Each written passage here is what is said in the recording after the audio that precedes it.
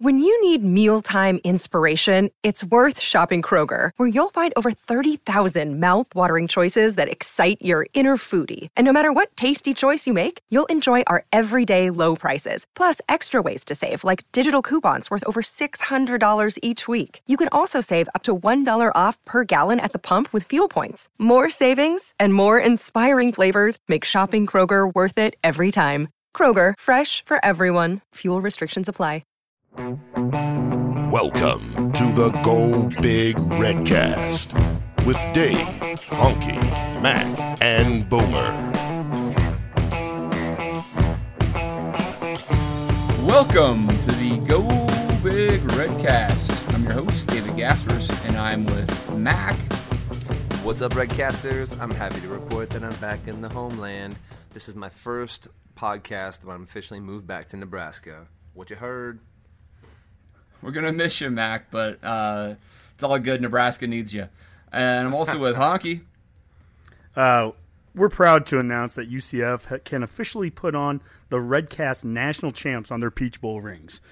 And speaking of winning Peach Bowl championships and trophies, let's segue over to the Heroes Trophy with Iowa and welcome to the stage Iowa Sean for his first ever Redcast. Welcome, Iowa Sean. Hey, appreciate it, guys. Thanks for having me on. I'm pretty excited to be joining the crew. Iowa Sean is my next-door neighbor here in Denver and has been a Redcast listener. And he shares his nuggets of wisdom on Hawkeye football. We thought we'd bring him on since there's been some Nebraska-Iowa talk lately. Honk, do we have a Twitter poll on that or whatnot? Yes, we do, Dave. We go figure. one of the Twitter polls from the last week or two, since we've been off for a little while. After the 2-year hiatus of 2020 to 21, Nebraska and Iowa are scheduled to once again play on Black Friday in 2022. So that said, which Big 12 West team would you prefer that NU play annually to close out each season? And I will say with by far our closest ever Twitter poll for the Redcast with over 600 votes, Iowa just nudged out Wisconsin 51 to 49%. So, I guess I'm going to kind of throw this over to Iowa Sean here, but how does that make you feel? Is that what you like to see? Do you love the Nebraska-Iowa Black Friday? Do you miss the Minnesota-Iowa end of the year, That's a good first question. Is how did Iowa close the regular season off before Nebraska joined the Big Ten? It was Minnesota, so we had the Pig Bowl or whatever. Floyd of Rosedale. Thank you. Yeah, that's embarrassing that I threw that out there. It's a brass thing. It looks super heavy, 100 pounds. But I'm going to stick with a super selfish answer. Wisconsin's another developmental program. Now that Scott Frost is there, I don't want to see Nebraska on national television spanking us with that spread offense when we're going to run a 4-3 base defense and just let your slots and running backs go to town on us. So I would much rather be in the limelight with another developmental program. But Scott Frost, he put the West on notice with his recruiting class in that short of time, and so I don't want to see you guys on Black Friday no more. We got a couple games in, you guys, but I think it's different now. That's interesting. So we've played Iowa 7 years now. Is that right, Honk? And we're now we're 3 and we're now 4 losing the series 4-3. Yeah, is that right? We're down 3-4 to them. And I was thinking about it. First off, I think Redcast fans they love you now, Iowa Sean, because they love to hear that kind of good way to warm us up. Kind of reverence for us. But I'll play the contrarian for a second. And if you go back to Oregon and Frost, and back in those days, one of the teams that Oregon had the most struggles with in the Pac-12 was Stanford.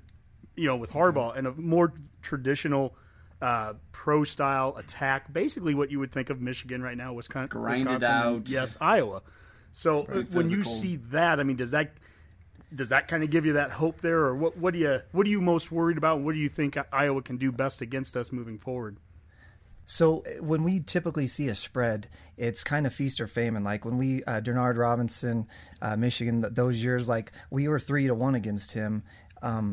But with that being said, too, we also get lit up. Like it only takes it's really only good as our linebackers. If our linebackers can guard in space and cover ground sideline to sideline, we typically do pretty well. But I just think that Kirk Ferentz, he's not as adaptable in his defense, and to our Jim Harbaugh, he tends to know, like, he can ebb and flow of the game and kind of know how to change things, where Kirk Ferentz, he's not a big Saturday coacher. Like, he gets out coached most Saturdays. I love him to death. He's given us a lot of top 10 finishes, but he gets out coached most Saturdays. So I'm a little bit nervous. It's the strategy part of it that you're concerned that maybe like halftime adjustments. Right.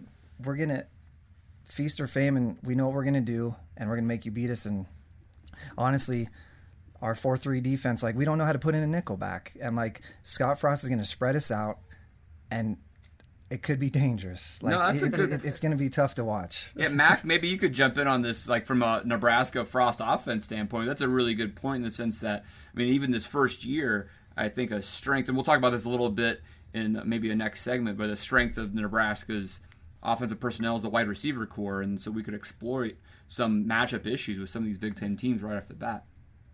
Yeah, you'd like to think so, and I do believe our skill position guys could stress out a lot of teams, a lot of defenses in the Big Ten. My overall concern is our offensive line going to be able to give us time to do that kind of stuff. You know, the biggest way to defeat a spread is through penetration, and my biggest fear right now is our offensive line play and seeing how those guys rise to it. Because otherwise, I think our skill position players are of enough caliber that I think we can move the ball. So and with Iowa's strength being their offensive line and Wisconsin's strength being their offensive line or defensive line or vice versa, those are my big concerns going forward. So eventually, as our line gets stronger, I do think that might be something where we could really spread out a team like Iowa who stays in that 3-4, and we can really utilize our small, fast guys in space, because they do have a lot of those kind of deceptive speed linebackers, But Jewel, right. Yeah, he was a beast. Exactly. Yeah. Josie Jewell's great. But in Great terms linebacker. of that spot, though, me personally, and I don't know if it's selfish reasons or not, I like Iowa in that spot just because it's a short week, it's a holiday weekend. I think for fans traveling either way, you can make that trip happen and still have Thanksgiving with your family. If it's Wisconsin, that will kill the traveling fan base, I think, a lot. It's easy. You can have your Thanksgiving and then go down to Lincoln on Friday and watch the game. No, absolutely. That's a really good point. Like, to go into Iowa is It not is that fan far. friendly. Yeah, it's kind of nice to have that for our smaller fan base. It brings a little attention to the middle of the country. I kind of like it. Well, the reason I'm a Wisconsin guy on this one, and the reason why I am, and it's harder to say when you have an Iowa guy on the other side of the line. Well, Fan hater. Well, ideally, when you think of what's good for the Big Ten, Nebraska and Wisconsin right now, I think if Nebraska's at its best and Wisconsin's at its best, those are the two best of the West. These are two teams that have built a pretty national reputation, more so than Iowa has. If those two are playing on Friday, and then you parlay that the next day with the Michigan-Ohio State game, you have two big national games that could get a lot of notoriety with really year in and year out. If Frost is doing what we expect Frost to do, year in and year out, 3 to 4 times out of 5 years, we would think that Nebraska and Wisconsin are going to decide the West. That's where I see that value. The only thing with Iowa and Nebraska being rivals from a border standpoint is that sometimes that feels forced. Now, I would have said that 7 years ago. It feels forced to me, and that's coming straight out of the Big 12, where we had to be a rival with Missouri the second they beat us a couple times, or we had to be a rival with Colorado when they beat us, or when K-State did. And none of those were ever rivals really with us. They really weren't. Iowa, to their credit, I actually feel Iowa's become more of a rival with us than I wanted to give them credit for. I really didn't. And Dave, you remember that from the beginning. Oh, absolutely. Boomer actually isn't on the show tonight. Boomer's in Des Moines, of all things, doing some work. But Des Moines or Des Moines? Let's ask the Iowa. Was it the Missouri or S is Missouri? silent. It's Des Moines. Okay, just wanted to make sure. There'll be a cold day in hell before I recognize Missouri. But I mean, to Iowa's credit, I mean, they've had success over the last 6 or 7 years while we've been in the Big Ten. They've definitely had success against us. And this is the thing that really gets under Husker fans' skin and has to stop immediately with Frost, is when Noah Fant catches those touchdowns against us. And when Drew Ott was catching an interception and running it back against Tommy Armstrong. That's the kind of stuff that's like we can't see that anymore. Kids from Howells playing for Iowa. Oh my gosh! French has made a living coming into our backyard and taking kids out, and so That's got to stop. and I'm going to segue a little bit into our other Twitter poll or series of polls. We had over 3,000 votes on this, Dave. We broke down the Husker schedule by game. So we did 12 different polls, in Akron all the way through Iowa. And what's funny is if you ask Nebraska fans, just in general, what do you think Nebraska is going to do next year? Most of them are pretty reasonable by saying, 6-6 to 8-4, somewhere kind of in that range. But when you actually break it down and say, okay, well then, how do you think we'll do game by game? All of a sudden, that starts to elevate to 9-3 and really darn near 10-2. What are the three games that we'd lose in this poll? Well, we have the Husker fans right now have us losing to Michigan, Wisconsin, and Ohio State. Redcast fans do, and the Michigan-Nebraska game's 53 to 47%. So that's pretty darn close. They have us beating Michigan State 59 to 41%. Minnesota is going to get some revenge from Nebraska, 93 to 7%. And this is the one here, and I get it, Husker fans, that we think we're going to beat Iowa, and I think we're going to be playing darn good by week 12. But Redcasters right now have us at 83% to Iowa 17, and that seems like a pretty large difference considering this is at Iowa. Hey, Sean, what was the score last year? It worked out well for Iowa. But I don't know if we need to get into the details of the score. You're such a gentleman. It felt good. I'll be honest, because you guys are a national program, and honestly, the Big Ten West, Iowa does better. Every 3 or 4 years we put together a good season.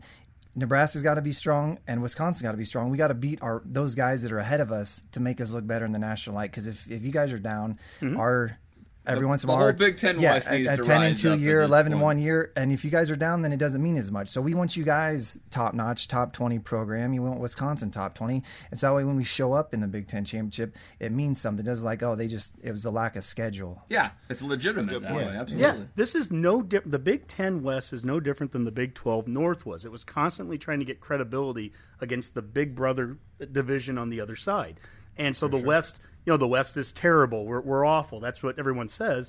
And yet, you go to Iowa last year, and we just talked about how the spread and how are you guys going to defend us, and we might be able to beat you with some speed. But I think you guys did okay against Ohio State.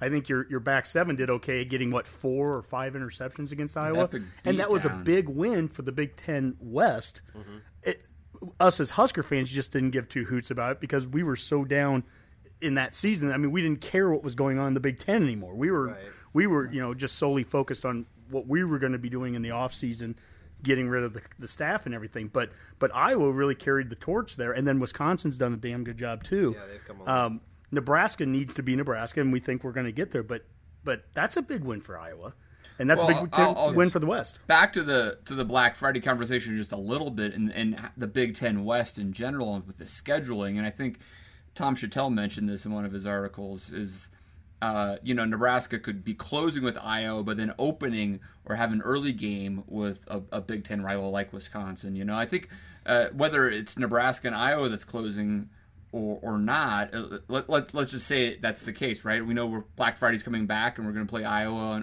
on Friday starting in 2021 or whatever that is. Wisconsin versus Minnesota should also be a big game that weekend, right? If PJ Fleck does his job and actually at least Minnesota should be an 8 or 9 win program, right? They don't, so a Wisconsin-Minnesota could be a top 25 matchup. That's not impossible to imagine. And an Iowa-Nebraska could be a top 25, in the same year, right? I mean, that's the type of Big Ten West you want to see. Minnesota's interesting that way. We've talked about it in previous shows. Mm-hmm. They obviously, from a historical standpoint, you have to go further back than Nebraska historically, but you go historically with Minnesota, and they were a top 5 program for the first, darn near century of college football. On top of that, they have resources. They just built a brand new stadium. They could definitely be a 9-win team when they had Jerry Kill coaching there. They definitely were a 9-win team at times with Glenn Mason, and they can get an identity. They can definitely be a physical running attack and everything. So there's a lot of things about Minnesota that they can be a clear number 4, more so in my opinion than Northwestern. Northwestern to me is consistent, yeah. Yeah, Northwestern, I give them credit for elevating themselves to where they've elevated over the last 10 It's a pretty 15 sweet years. practice facility on the lake, though, right? They have some limitations with the academic side of things, though. It's going to be hard for them to consistently, be that fourth. I'll ask Sean, who's obviously from Iowa and been following the Big Ten for way longer than us. I mean, what do you think about some other Big Ten West schools like Northwestern? So I think from an Iowa standpoint, Kirk Ferentz, he's done great, but he's over 60. Like, he's not got too many years left. And PJ Fleck, he's kind of got a pitch. He's got that tenacity. Like, he's already upset Iowa coaches by coming in and recruiting and just undermining, but he's got something going on, and I think the West has got a lot of young coaches. I don't know how long Purdue's coach is going to be there, but Jeff Brome. And Fitzgerald, he does what he does in Northwestern. I think there's a lot of good up and coming young coaches, and as an Iowa fan, I just hope Ferentz can adapt, because it's not going to be that same old, double tight end. Or is it Ferentz Jr.? I was going to say Ferentz might be 60, but Brian's not. Is that the guy? Well, so I wish I knew. I don't think his dad has let him out of the baggage from an offensive coordinator standpoint. Like, there's a lot of talk in Iowa circles that there's certain games that open up, and we think like, oh, is that the true Brian? Because he was a co-offensive coordinator the year before that, before they got rid of Greg Davis, and he tried to bring a spread to Iowa. He's just we're running.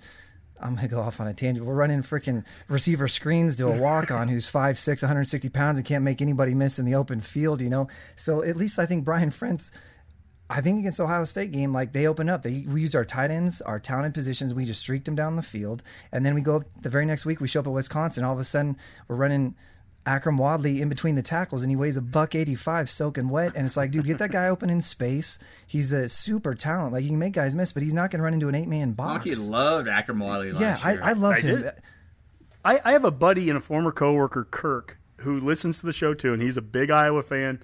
And I've heard almost word for word. You guys must be friends, because I've heard word for word the exact same thing when it came to Greg Davis and everything. I will say this for a future Iowa coach, and I'm not just saying this because he was a former Husker guy, but there's this guy down in Oklahoma, and he's a defensive analyst right now, but a former Hawkeye, Bob Diaco. And I think that the guy, don't sleep on him. Yeah, this is a talented guy. He could stress. Is it stress or strain? Strain. He could strain. Frost's offense. I'm convinced of it. I'm a big Diaco guy, and you guys should probably get him. And he's well dressed, so that's important. Bob, so I'm not willing.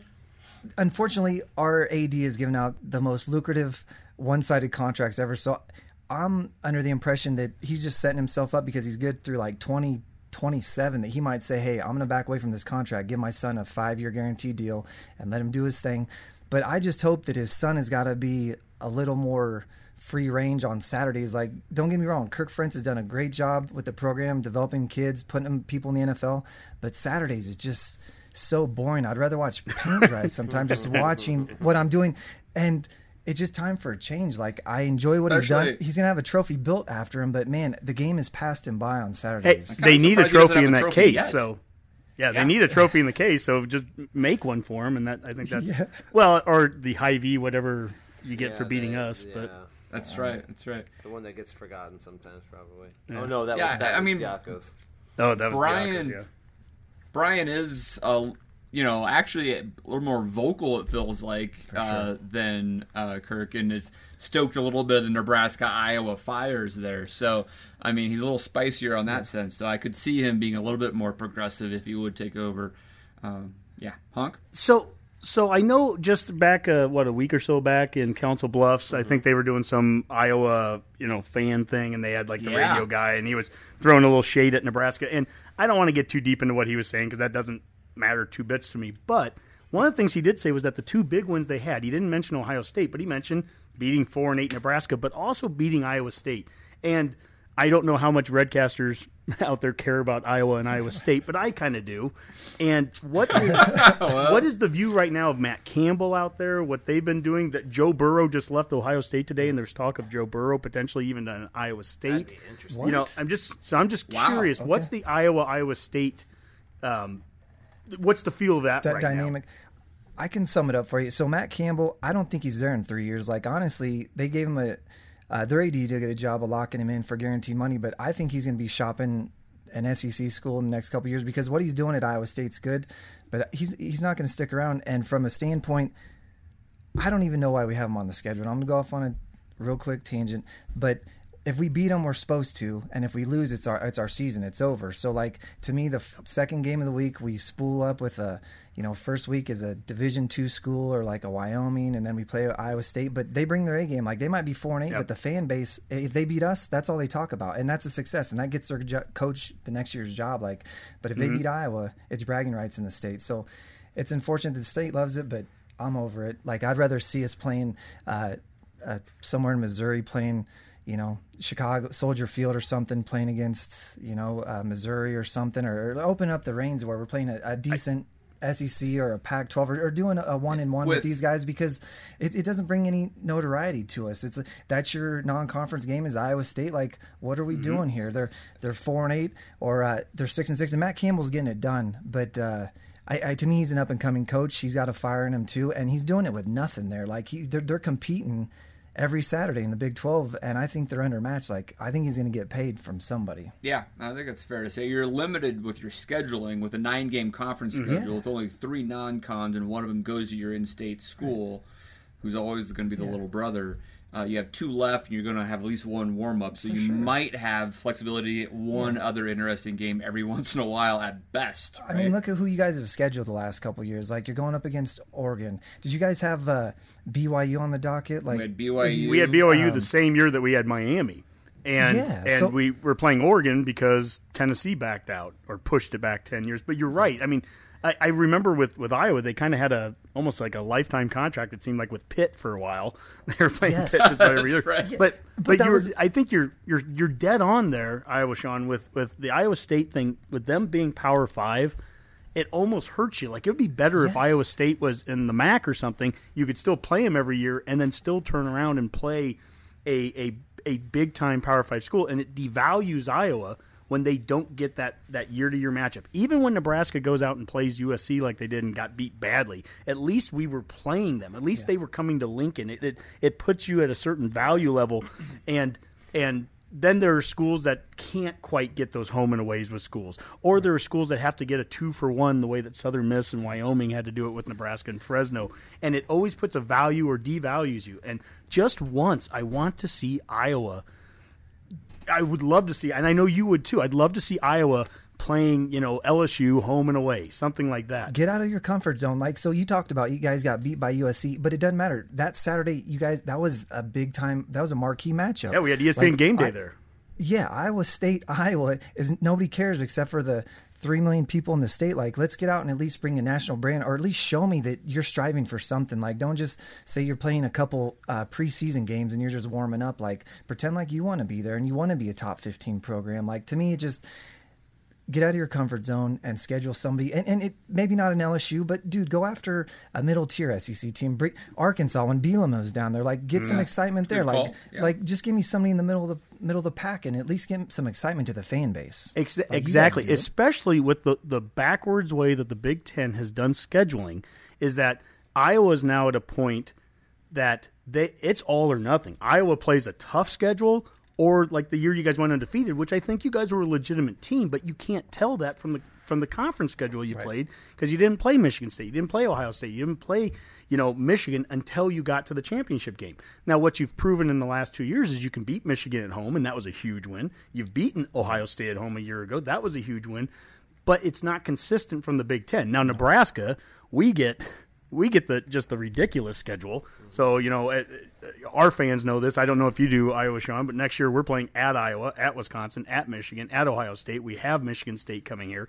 I mean, my goodness, anyone that wants to say that we don't deserve something because we play in the West, we basically play in the East next year. So, but the point is, that's a fair statement. But the point is, you guys first. Oh, sorry. Yeah, I just said the point is with Iowa. I mean, I think you guys. I'd love to see you be able to do that in the non-conference.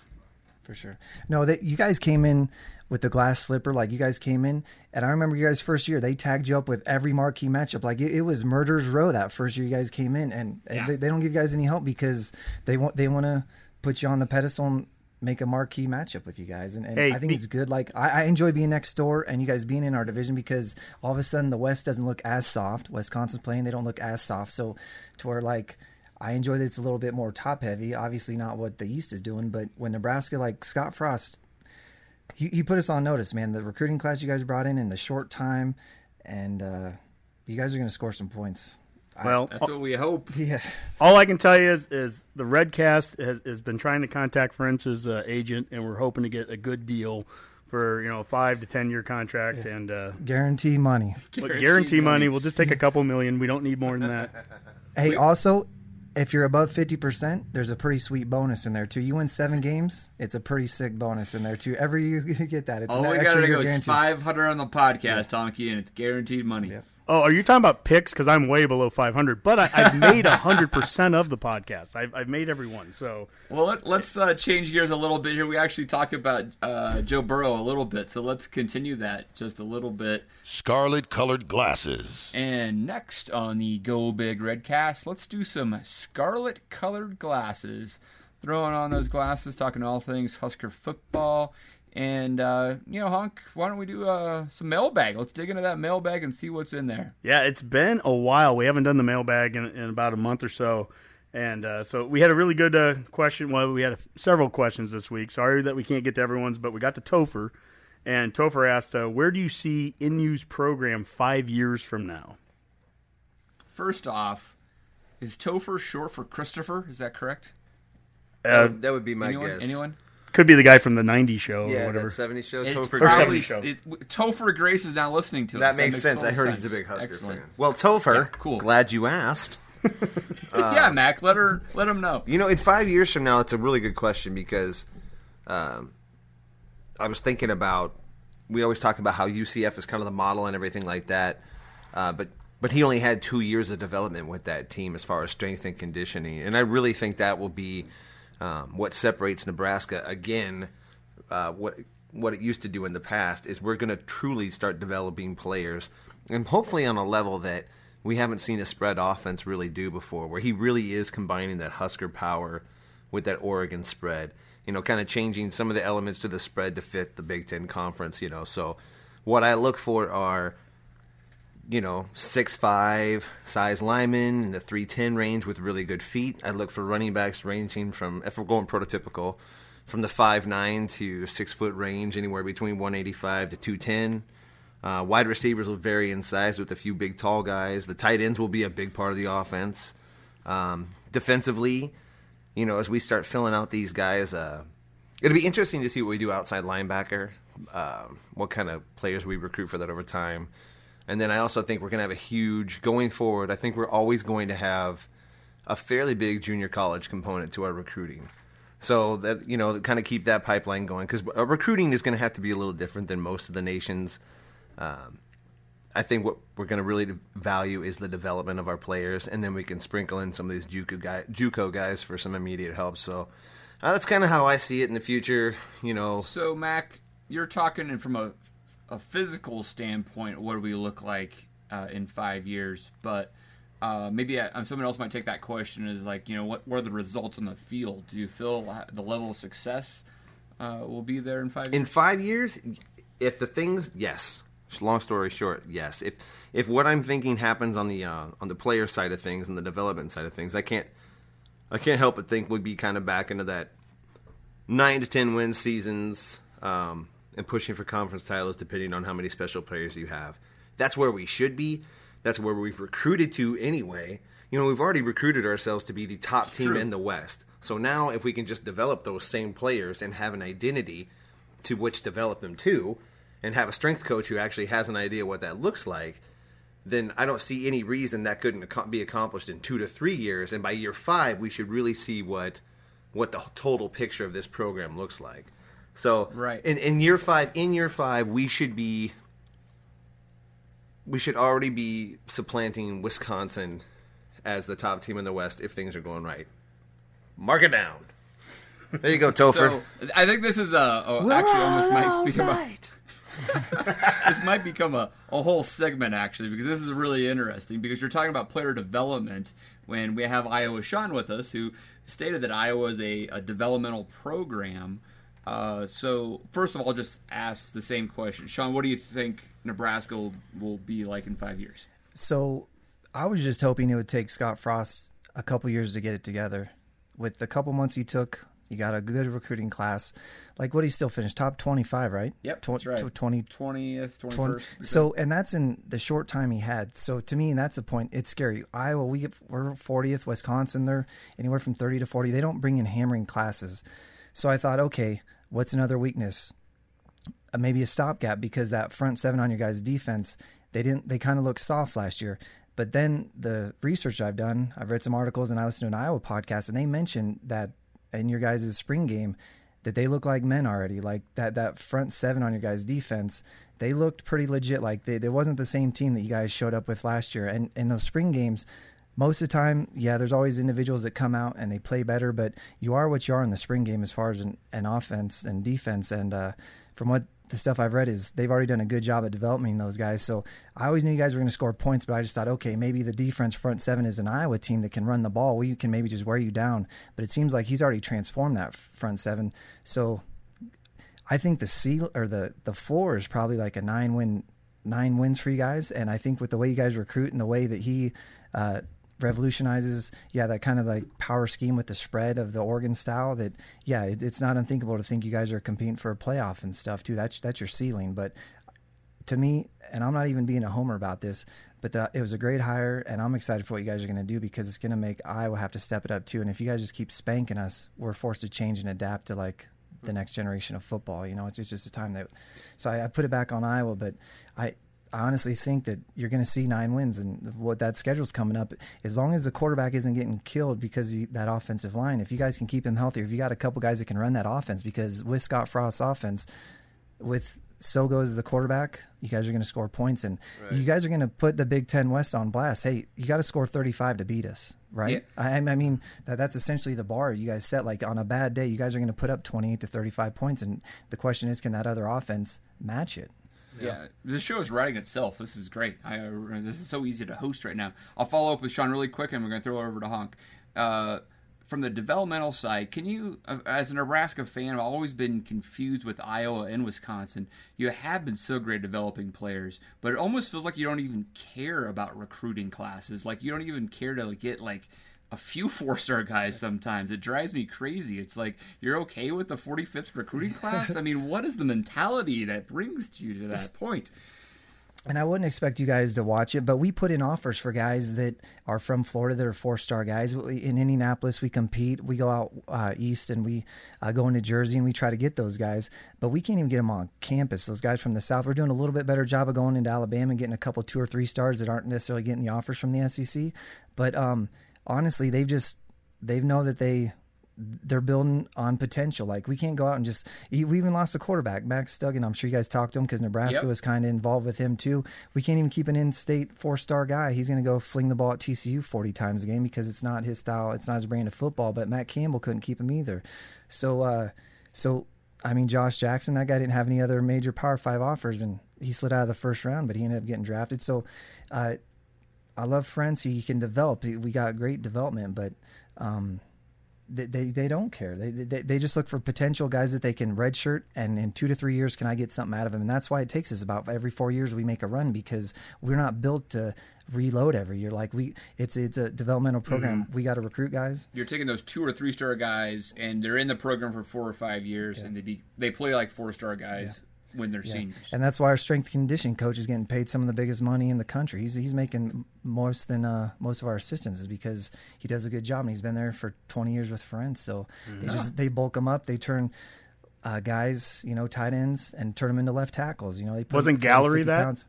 Yeah, exactly. Like that's what we do with a lot of guys, and so we put 20, 30 pounds of muscle on them depending on the position, and then they just coach to what they want, and they know it because it hasn't changed. Every position has been, this is what we need from them, and they haven't changed it. And so, for better or worse, consistency in a program. Wow, exactly. Amazing idea. And for better or worse, I might come back 2 or 3 years later, and when Frentz is gone, and all of a sudden be like, man, I miss that 7-5 every year. All of a sudden we dip down, we're 4-8 one year, and then we win. So I don't know. Maybe I'm just feeling spoiled, but I'm ready for something new. Do you think one of the reasons he hasn't switched to that more of that spread offense is because of his lack of ability to recruit? I mean, is he worried that he wouldn't be able to get the kind of talent he'd need at quarterback? Do you think that factors into it at all because of his lack of recruiting prowess, that he kind of says, well, what I can recruit are these big linemen, these play action style quarterbacks, and a decent running back, or do you think another coach could get different caliber players there? Well, so Nate Stanley, he's a 4-star guy. So, I mean, he was pretty well off. But I know what you mean, like pocket passing. The one thing that I think he is aware of, that we, for whatever reason, we're the only Power 5 program that can't get a receiver. Like, I mean, you got the Marylands of the world that are putting out first-round talent. Like, receivers, we haven't put in a receiver in the NFL in 20 years, man. Marvin McNutt might have sniffed a training camp, and he was Iowa's all-time leading receiver. And we do get we recruit receivers that are 6'2", and we redshirt them a year and we put them at corner, and then they go to the NFL. And so like his plan is like, hey, we're going to beat you 21-14, 21-17, and if we win the turnover battle, we're going to beat you. But for some reason, he doesn't think it's sexy to score points, and so I think he could recruit the talent. We got the guys that could do it, but we just changed the positions. We changed so many positions, and like we'll see a guy, and that linebacker, he's going to look better at safety, or whatever. Like we have a lot of moving parts. We'll get receivers and be like, hey, we're going to put on 30, 40 pounds, and you're going to be a tight end, and you're going to put 3-point stance, and you're going to block, but you're not going to see the field till you can block. So it's a system. Well, I'll tell you, I think with the QB thing is really interesting to me, because just in general, I can speak from a Riley and Callahan era thing here. I've just never been, and I've been consistent with saying this, I'm not as worried about playing drop-back QBs. I'm not worried about Hornibrook at Wisconsin. That's not the thing that beats us. The thing that beats us is a dominant offensive line, which in Wisconsin's case, they have like 130 starts back from their 5 linemen, and Iowa tends to run into that 3 to 4 year cycle too. They have that year where they get 5 guys that are redshirt juniors or seniors, and then when everyone graduates, then they struggle for 2 years to get back to it.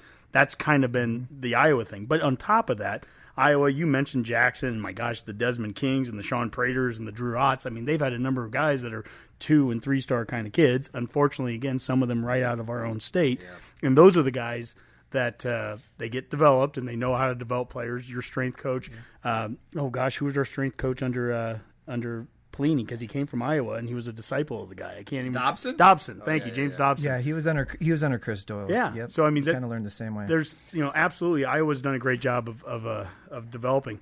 As we talk about what Nebraska, and to Topher's question, thank you again, Topher, for it.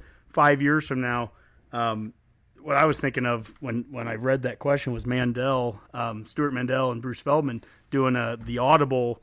If you don't listen to that podcast, I would download it. It's a great one.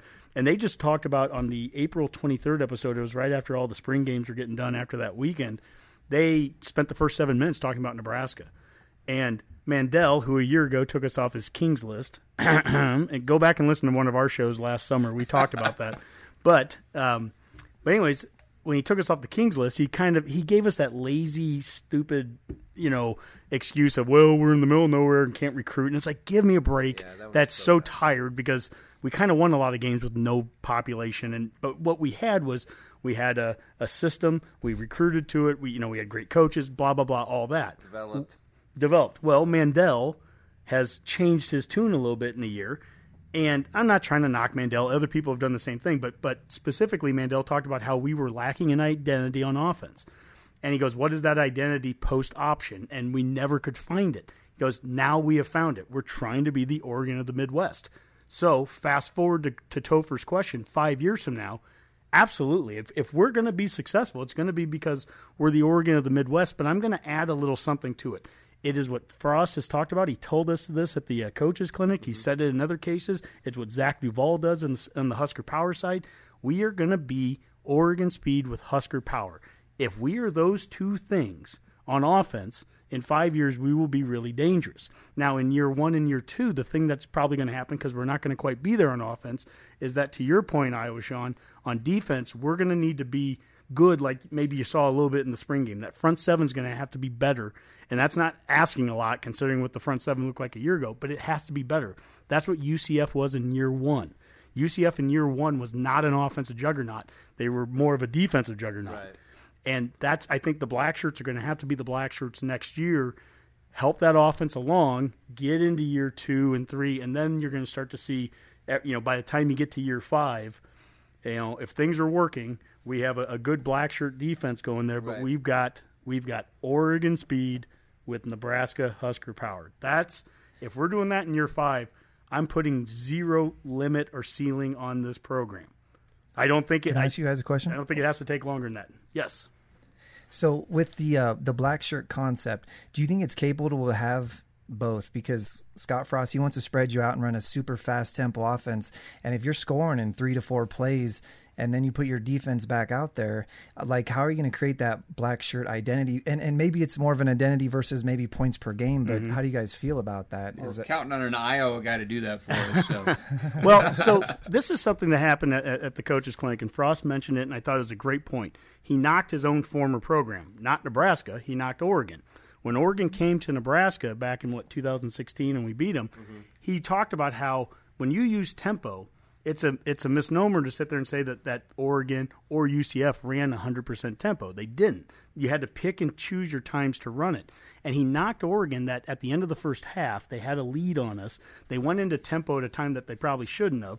They did exactly what you just said. They went 3 and out and kicked the ball back, and all of a sudden Nebraska got the ball, scored a late touchdown. I think, if I remember right, Personnel had that punt return, and we had a quick touchdown, and all of a sudden we went into halftime with a close game.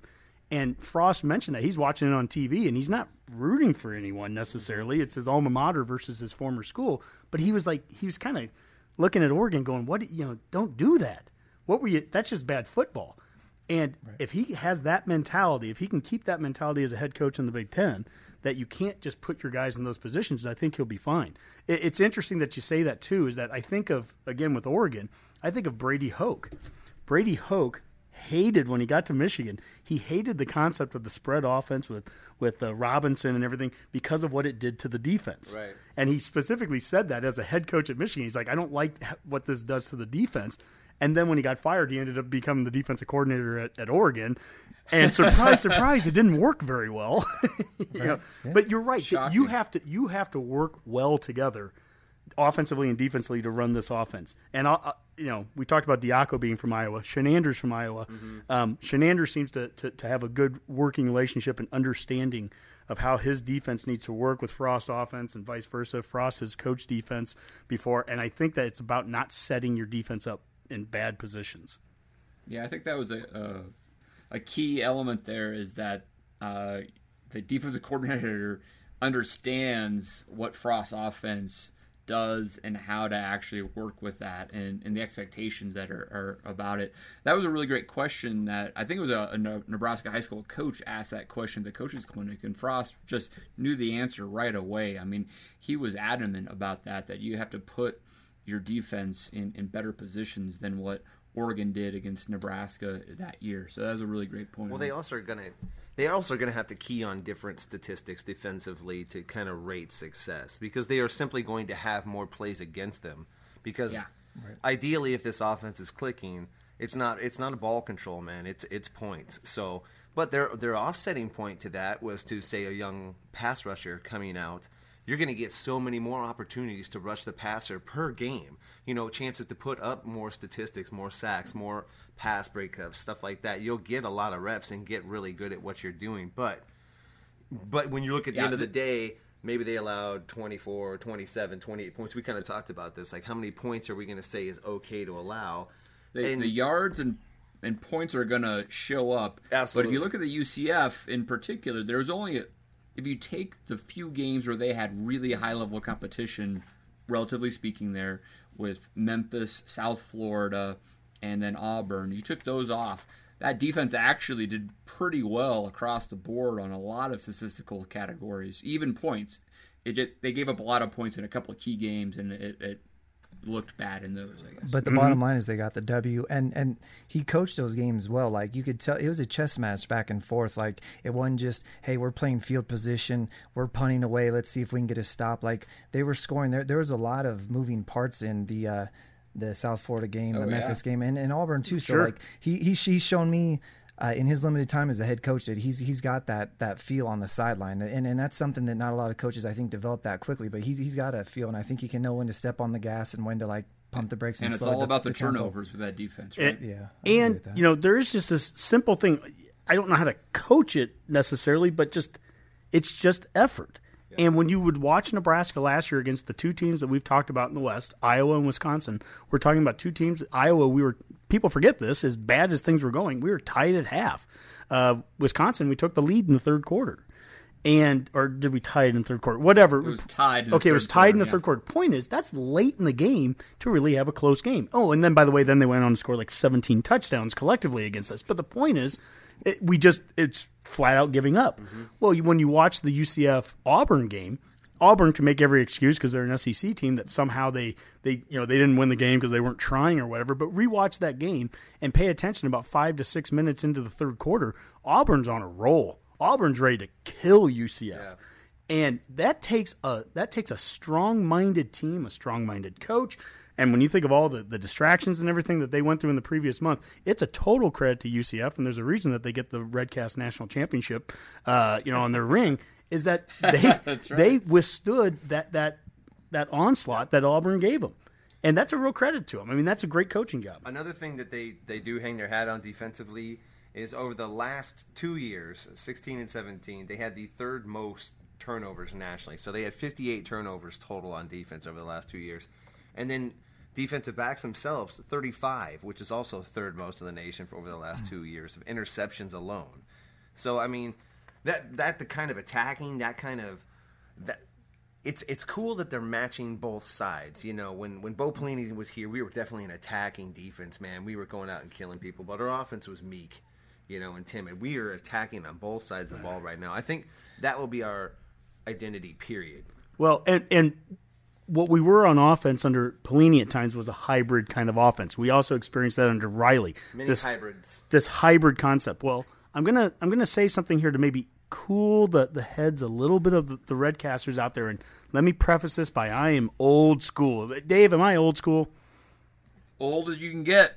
Old school. I'm the old curmudgeon. I love fullbacks. Guess what? This is not a hybrid offense that Coach Frost is running. No, it's no hybrid. I realize that Ben Miles just left this week, and I wish Ben the best wherever he ends up going, but we are not going to have fullbacks next year. That's not because Frost doesn't believe in power football. It doesn't mean because Frost doesn't believe in the use of a fullback. I think he's had one lined up behind him before, a couple of times, wearing red. But this is not a hybrid offense. They know what they want to run. And when we had Watson transition as Sean Watson as an offensive coordinator into running spread that freshman year of Martinez, that was some bizarre, weird kind of spread, kind of West Coast offense. When we had Riley for 2 years going, this is neat. We're going to learn how to kind of do a couple things together. That's not an offense. It's pretty special. It's kind of fun. Yeah. Matt, is it fun to? It's kind of fun to just learn. When you can combine two offenses it's fun. And not make it work, it's a pretty neat deal. It's fun in the neighborhood. No, we can't do that. You got to, and that's what Mandel was talking about when he said that we finally have found an identity, or he thinks we do. Stuart Mandel says that, and that's why we're going to be good on offense in the next 5 years. Well, that's what we're doing. I'm from fullback university, fullback U. That's what we run, 2 tight ends and a fullback. But what you've allowed by just eliminating that position, and to me it's just a numbers game, with Akram Wadley in the backfield, if you put 4 receivers out, you've instantly eliminated the people in the box, and then the numbers are in your favor. And what you guys are going to bring every time is a running quarterback, so you've instantly offset your numbers to where you have a +1. As soon as you put a fullback in, that safety can come into the box. You've eliminated one more option on the offense. So just because you spread them out doesn't mean you can't run a smash mouth football. I've been saying it for Iowa for years. We have a talented dude like Akram Wadley who's not a big bruiser that can run in 20-plus carries a game into an 8-man box, which he did for his whole career, and he still made things happen, which is unbelievable that he could get outside of that. But you spread guys out, and all of a sudden that brings linebackers out. That brings in a nickelback. If you start torching them, and then all of a sudden that box gets smaller, and you still have the hogs up front to get that blocking, but you've just allowed yourself, not only have you eliminated a fullback who's not an option to get the ball, you add a +1 with your quarterback who's going to get the ball, who's going to have an option. Yeah, well, and that's the thing. Steve Sipple, he had a good article, I think, with Ron Brown over the weekend. And Ron Brown, longtime Husker coach, receivers coach and tight ends coach under Osborne, and then eventually a running backs coach. So this is a guy that has all that experience on the outside and with the backs.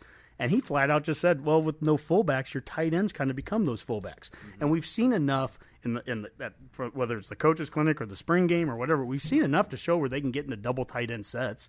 They'll get double tight ends in there. There'll be power sets, and they'll have receivers, whether they are lined up spread or when we'd see Lindsey get into the backfield and be a back right next to Martinez. And when you've got Greg Bell or a running back of that kind of speed lined up next to a quarterback like Martinez and his speed, lined up next to a wide receiver of Tyjon Lindsey and his speed, that's a ton of speed there, and you can still have 2 tight ends on the field.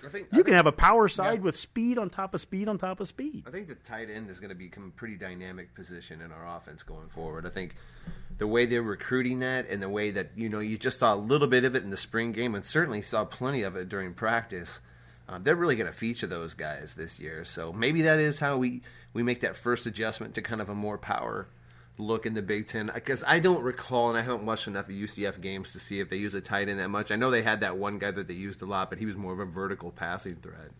So, I mean, going forward, there's just between the running back and the tight end positions will both be really dynamic positions for our offense because of the way that we're going to use them out, the slot backs and such.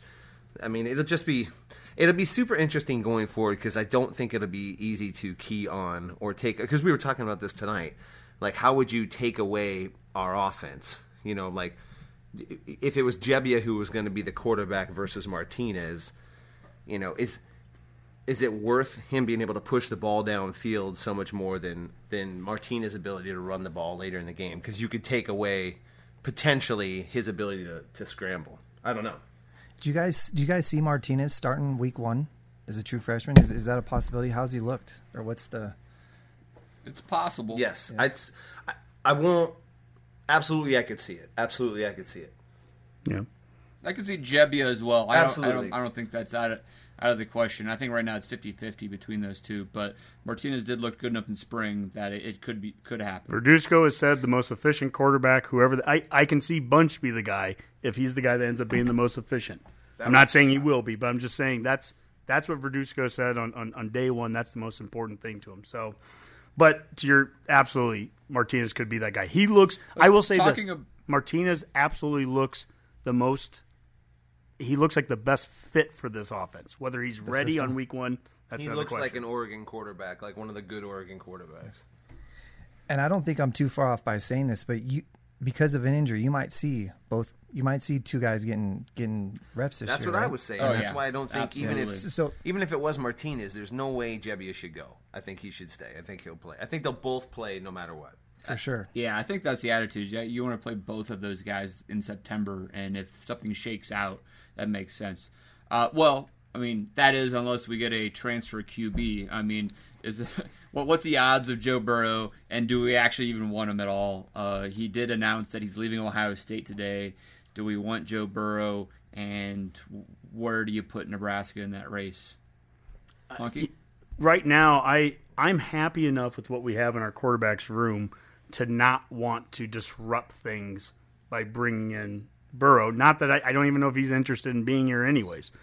But there is an element of, if you bring him in, it just feels like it's just going to push someone else out. And I know the grass is always greener on the other side. The other player is always better. And I don't want to knock Joe Burrow. I haven't watched him play, honestly, barely any snaps. Right. All I know is he hasn't been able to win the starting job at another school against guys that are newer in the system than him. And I don't just believe that he's just going to immediately come over here and just be an immediate starter. And so, can I play? Yeah, go for it. Can I play devil's advocate on that? Sure. So he was at Ohio State. The guy was a super talented high school kid. He's not getting beat out by slouches. Obviously, he's been in the system longer. But I think of like Wisconsin when Russell Wilson showed up his senior year. I would bear to think he showed up. He wasn't spring ball. He showed up I think he transferred in the summer. So he came over and won the job. So for better or worse, if the chemistry's off, he didn't win the job, so be it. He doesn't get the job. But if he comes in and he raises the level of the room, and if he wins the job, I don't think you're going to turn him away by a guy who, just because he didn't win Urban Meyer's offense because they got 2 other guys that might be more superior. I know Urban Meyer likes what he has, but he seems like a dual threat quarterback that put up a lot of numbers in high school. My guess is Urban Meyer wishes he didn't lose him right now, because I think he's going to want that depth, because Ohio State goes through quarterbacks every year. What I would say is, compared to say exactly what you said there with Russell going to Wisconsin. He went there to start. It wasn't. I don't even know if it was a competition. I can't name you who the second or third string guy was. I know that when you bring in grad transfers, you don't bring them in for depth. You bring them in because they're going to play. And right now, for all the recruitniks out there, we have 2 4-star California kids right now that are leading up the quarterback race, and that's pretty darn good. I don't know how many teams out there can say, hey, we have 2 4-star quarterbacks, 1 and 2 battling for it. And I know that Jebby is a popular guy on the team. I think Martinez definitely is a good fit, as we talked about earlier. And the only thing I don't want to do is disrupt it. Now, if a guy like Burrow is willing to come here and compete, and it's well explained to everybody internally in that QB room why he's coming in here, that he is not coming in here he hasn't been guaranteed anything. If that kind of thing is being talked about, more power to it. I'll take the depth. Frost has talked already about how ideally he would like 5 QBs in that room. I just know how typically grad transfers they're not transferring to provide depth, which is what some people talk about. God, I would love him to be depth in the room. Well, I would too. I would love Burrow to be our third string guy after injuries, but it just doesn't. The reality is it just doesn't work like that. Yeah, if he the only reason I would like him to come is if, say, Jebbia left before fall ball. If there was some reason, like if Jebbia finally said, right now I'm going to transfer, then absolutely we go after this guy. But short of that, I'm kind of with Honk on this. I just feel like that's a disruption in the quarterback room that we don't know that it's necessarily – if the juice is worth the squeeze on that one, you know what I mean? If it's even like it is right now, man, I would rather go with the true freshman and let him take his lumps, personally. Yeah, I'd agree with that. The upside's going to be a lot bigger. He's going to learn on the fly. So. Yeah, absolutely. I mean, I think Burrow could find a good spot. I mean, we just mentioned that maybe Iowa State's hot on his list, but I mean, he could start in a lot of places, I think, that run a similar spread offense without the competition and disruption in a QB room. And so the only reason he'd choose Nebraska is somehow he, in his heart, decided he really wanted to play where his father and brother played, right? Yeah, it seems like that's the reason. Well, speaking of having a quarterback and needing a quarterback to win championships, we all know that Nebraska hasn't won a conference championship since 1999. Honky, I think we had some interesting chatter about programs with droughts in football and also lack of production in basketball. You want to jump on that? Nebrasketball. Well, it was just something that we kind of had a text message going back and forth between the 4 of us. It was Boomer, actually, right? I think so. I think Boomer may have started it, and it was just about – it was the correlation of that we all know that since 1999, Nebraska football hasn't won a conference football title. But it's been since 1999 that Vincent Hamilton went in the second round of the NBA draft, and we haven't had a single guy get drafted since. And the question within our group became, when's the last time – or out of all the Power 5 schools out there, is there anyone else that since 1999 in the 2 major sports, football and men's basketball, that haven't won a conference title and parlayed that without having a single guy drafted in the NBA draft? Is there any other team? We haven't gone through every single Power 5 school, but we went through the traditional teams you would think of, the Vanderbilts, Oregon States, and Rutgers, and they all at least met one of those criteria. Northwestern was co-champs of the Big Ten football in 2000. Everyone had at least somebody knocked off that list. And so, again, I mean, somebody can do the research. Redcasters, feel free and let us know. But we couldn't we couldn't find anyone that didn't meet that criteria. That's pathetic. That's an amazing stat. Just from a basketball perspective, the fact that we haven't had anybody drafted in 20 years, that's shocking stuff.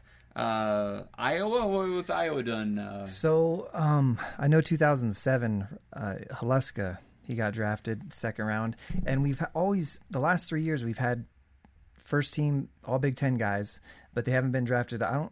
Jared Uthoff, he chose not to get drafted because he wanted to try out. He didn't want to go play in the D League. So 2 years ago, he was the first team all Big Ten, and then there's Dev Marble. I think he got drafted by Denver and then was traded in the second round, and then Like 2 years ago, Peter Jock, same thing. That's right. But he chose not to get drafted too. So I don't know if they have the ability, knowing that they're not guaranteed money or a roster spot the second round, that they can choose. Their agent tells them, hey, they'd rather go out and try it on a team and not start in the D League. They want to try to make a major NBA roster. That's true. A lot of second round prospects probably would almost prefer to be a free agent. To pick your system. A system. But to your point, though, Iowa has had someone drafted a couple, and they've right? won a football championship too since '99. Well, yeah, we co-share. Like I think we've gotten 2003, 2004 with Banks. We were co-champs. QB. Yeah, exactly. We shared, and that was before the Big Ten. Everybody co-shared a championship. Exactly. At some point. Yeah, we didn't have the Big Ten championship, so but we haven't won one outright. I don't. Well. Yeah, that's a great question. Because Michigan State, we lost last the Big Ten time championship. Iowa won an outright Big Ten. Was that '86 with Chuck Long? Yeah, it would have been. I think so. 90 was a Rose Bowl year, but I don't think it was outright. Right? Yeah, I don't think it was. I think we split that too when we played Washington. Good trivia. Well, here's the conference championship games, I guess, because now at least you do win outright titles at some point. Anyway, Honk. It's. I don't know. It's just a frustrating point, I guess. It's been a tough 20 years. Is that what you're trying to bring out to us on this? I don't even know what the full point of it was. It was just more like it's this realization, and especially for guys our age that we're in our 40s and we still think about football we were great just a couple years ago. 20 years ago. Or basketball. God, I remember those 4 straight times that knee took us to that was a long time ago. Long time ago. And to think of we feel very good as Husker fans. It's built into us. This is the scarlet colored glasses part of it. We always believe we can do it. Every year I know we think we can do it next year, but it is. We already proved it this year with our poll. We've already got like 9-10 wins on a poll. But when you put those 4-win season. But when you put those numbers together, that it's been that long since your 2 bell cow kind of programs have had that basic level of success. We've always talked about that. Like, how hard is it to get just a random NBA guy in there? My gosh, Vanderbilt, I looked it up, and they had like 2 first-rounders a couple years ago. It's like, just by dumb luck, you're going to get one, right? Just by dumb luck, you're going to win one NCAA tournament game. By dumb luck, you're going to have a first-round football player in 5 or 6 years. And it hasn't happened. And that's just the reality. Now, that's because Randy Gregory smoked weed. The absolute credit, and this is where I throw the credit out to you, Redcasters, and all the Husker fans, is that through all that, I don't care. People will sit there and talk about sellouts and go, well, is our sellout streak legit or not? We sold every ticket. Whether people showed up and whether scanned tickets and all that BS, we have continued to sell out football. We have sold out and built a new basketball arena despite all that. This is the absolute credit to Husker Nation. This is the reason why, we are the hungriest fan base by far for the major sports. Thank God for volleyball. We are the hungriest fan base anywhere. Anywhere. Because we show up despite the stats we just showed you. It's going to be our reward year. This is going to be a good stretch here. Yeah, we're ecstatic. You talked about Barta at Iowa. We're ecstatic right now with Moose. I don't care how many Washington State seats maybe you got. I don't care about any of that. None of that stuff means anything to me. He won't have those problems here. Those aren't. I don't think they're problems to begin with, and he certainly won't have those problems here. We've got the biggest fish. We finally have the right leadership in place, and certainly at football, it's going to start with football here. We've got the right leadership in football, and that will trickle through the program. Mm-hmm. John Cook has made that statement a number of times. He goes, John Cook has said it trickles through the program. Frost is the right guy. Lexi's son is a Frost recruit. Think about that. That is right. That's right. Sean, as far as basketball goes, is Miles your guy? And like, what's your ceiling for you guys? Like, would you like to see a Sweet 16 in 2 to 3 years, or where do you guys? What are you striving for? And is he the guy that can do it for you? I'll take this one. Go for it, Mac. As a very, very bystander kind of fan in basketball, this is our last year with Miles. I'm fed up with him. If he doesn't take us to the dance this year, we need to move on. It's been a series of poor roster management maneuvers and ability to put a team together. Like we talked about before, just getting one star on our team has been difficult. So, this is a put up or shut up year. He had a nice year this year, but it was kind of one of those years that when you sort of peel it back and like, well, what did we really win? Just some games, and yeah, winning games are important. I don't want to get Dave and Honky started on this, but but there's winning games and there's winning games, and that was kind of a very Bo Pelini-esque kind of record. Like, it looks good on paper until you start looking at who we beat. So because he showed up with a lot of excitement. Yeah, I like Miles. Like, he was good. I really like Miles, that he's a good face of the program, and I think the Big Ten Network likes him. He's an affable guy, and then he goes out and who's the coach he just hired? Was it Gates, Armand? Dave, do you know? Yeah, who he took from Florida. Yeah, took from Florida, believe, right? Which is a great hire. From Northwestern. He's done a decent job building staffs. He's recruited, I think, as well as anybody's recruited here. But we've also had some of the highest highs and some of the lowest lows in basketball history, at least over the last 10 to 20 years. I mean, we've had the teams that have won a lot of games, like last year, although that didn't get us into the NCAA tournament. He had one of the best stretches in 2014, but he also had 3 straight, horrendous seasons, and you just we can't have that kind of stuff. Is his staff turnover pretty typical of most major college basketball programs? I think at one position it's been a lot of turnover, but then Molinari has been there for quite a while, and really, yeah, I think it's pretty typical. Is it pretty typical? I just wondered if it's about what normal. Nothing outlandish or anything. I asked the question on Twitter and actually kind of got beat up a little bit by by a couple of fans, by a couple of fans about. I was just like, if we get Copeland and Palmer back, who Miles had made that statement a couple of days ago that he thought they were probably more likely to come back than go pro. I said, on Twitter, I go, doesn't that mean that we would be not just going to the NCAA tournament next year, but we need to win a game? Isn't that the expectation? Yes. And holy smokes, we got some responses. I was like, well, you can't have that be the expectation. I'm like, well, if that can't be the expectation next year, when can we ever have that expectation? This is the year. This is the year. I think every Power 5 basketball team should be your expectation. Get to the tournament and win some games. Every 4 years, I think every team should do it. And if they're not doing it, you should probably start moving on to coaches, because it's that fluid and there's so much turnaround. It's not like you're building up and redshirting kids. Like, you can either strike while it's hot or move on. And so I feel yeah. I agree. It doesn't take that long in basketball. It happens fast. You get those really fast. Yeah, you get a couple kids, you hit a home run with a couple recruits, bring them in, and you go make a move with a point guard in the tournament. But Iowa can't recruit point guards, so it's a point guard game, and that's one position we can't recruit. So yeah, anyway, I remember when you had Andre Woolridge. He was very good. And who's the other point guard from South Sioux City? Gaskell? Yeah. Gazelle? Mike Gasol. Yeah. He's lanolin, like sheep's wool. What? Okay. All right, I'm losing you guys fast. Yeah. I think it's a great question, though. I think Miles has to win next year, especially if Palmer and Copeland are back. If he loses Palmer and Copeland, he's probably gone no matter what, because he has to make the tournament. Yeah. And I think our expectations should be that we're good enough to not just make the tournament, but win a game. So that means a seed that's not like a 10 or 11. We should be looking at maybe an 8 seed, maybe a nice run in the Big Ten tournament. Yep. And Dave, you and I had our arguments last season about the wins and everything, but we are definitely in the same boat about next season, is that it can't be something where we are on the fence anyways. We have to have enough good wins. It shouldn't be. We have to have a strong enough resume that it shouldn't be something that we're biting our nails come Selection Sunday. Go win some games early, and then be competitive in the Big Ten, and you're going to make the tournament. Yep. Bottom line. Yep. Could be worse. You could have given $9 million guarantee money to your basketball coach for winning three games in the Big Ten. So it could always be worse.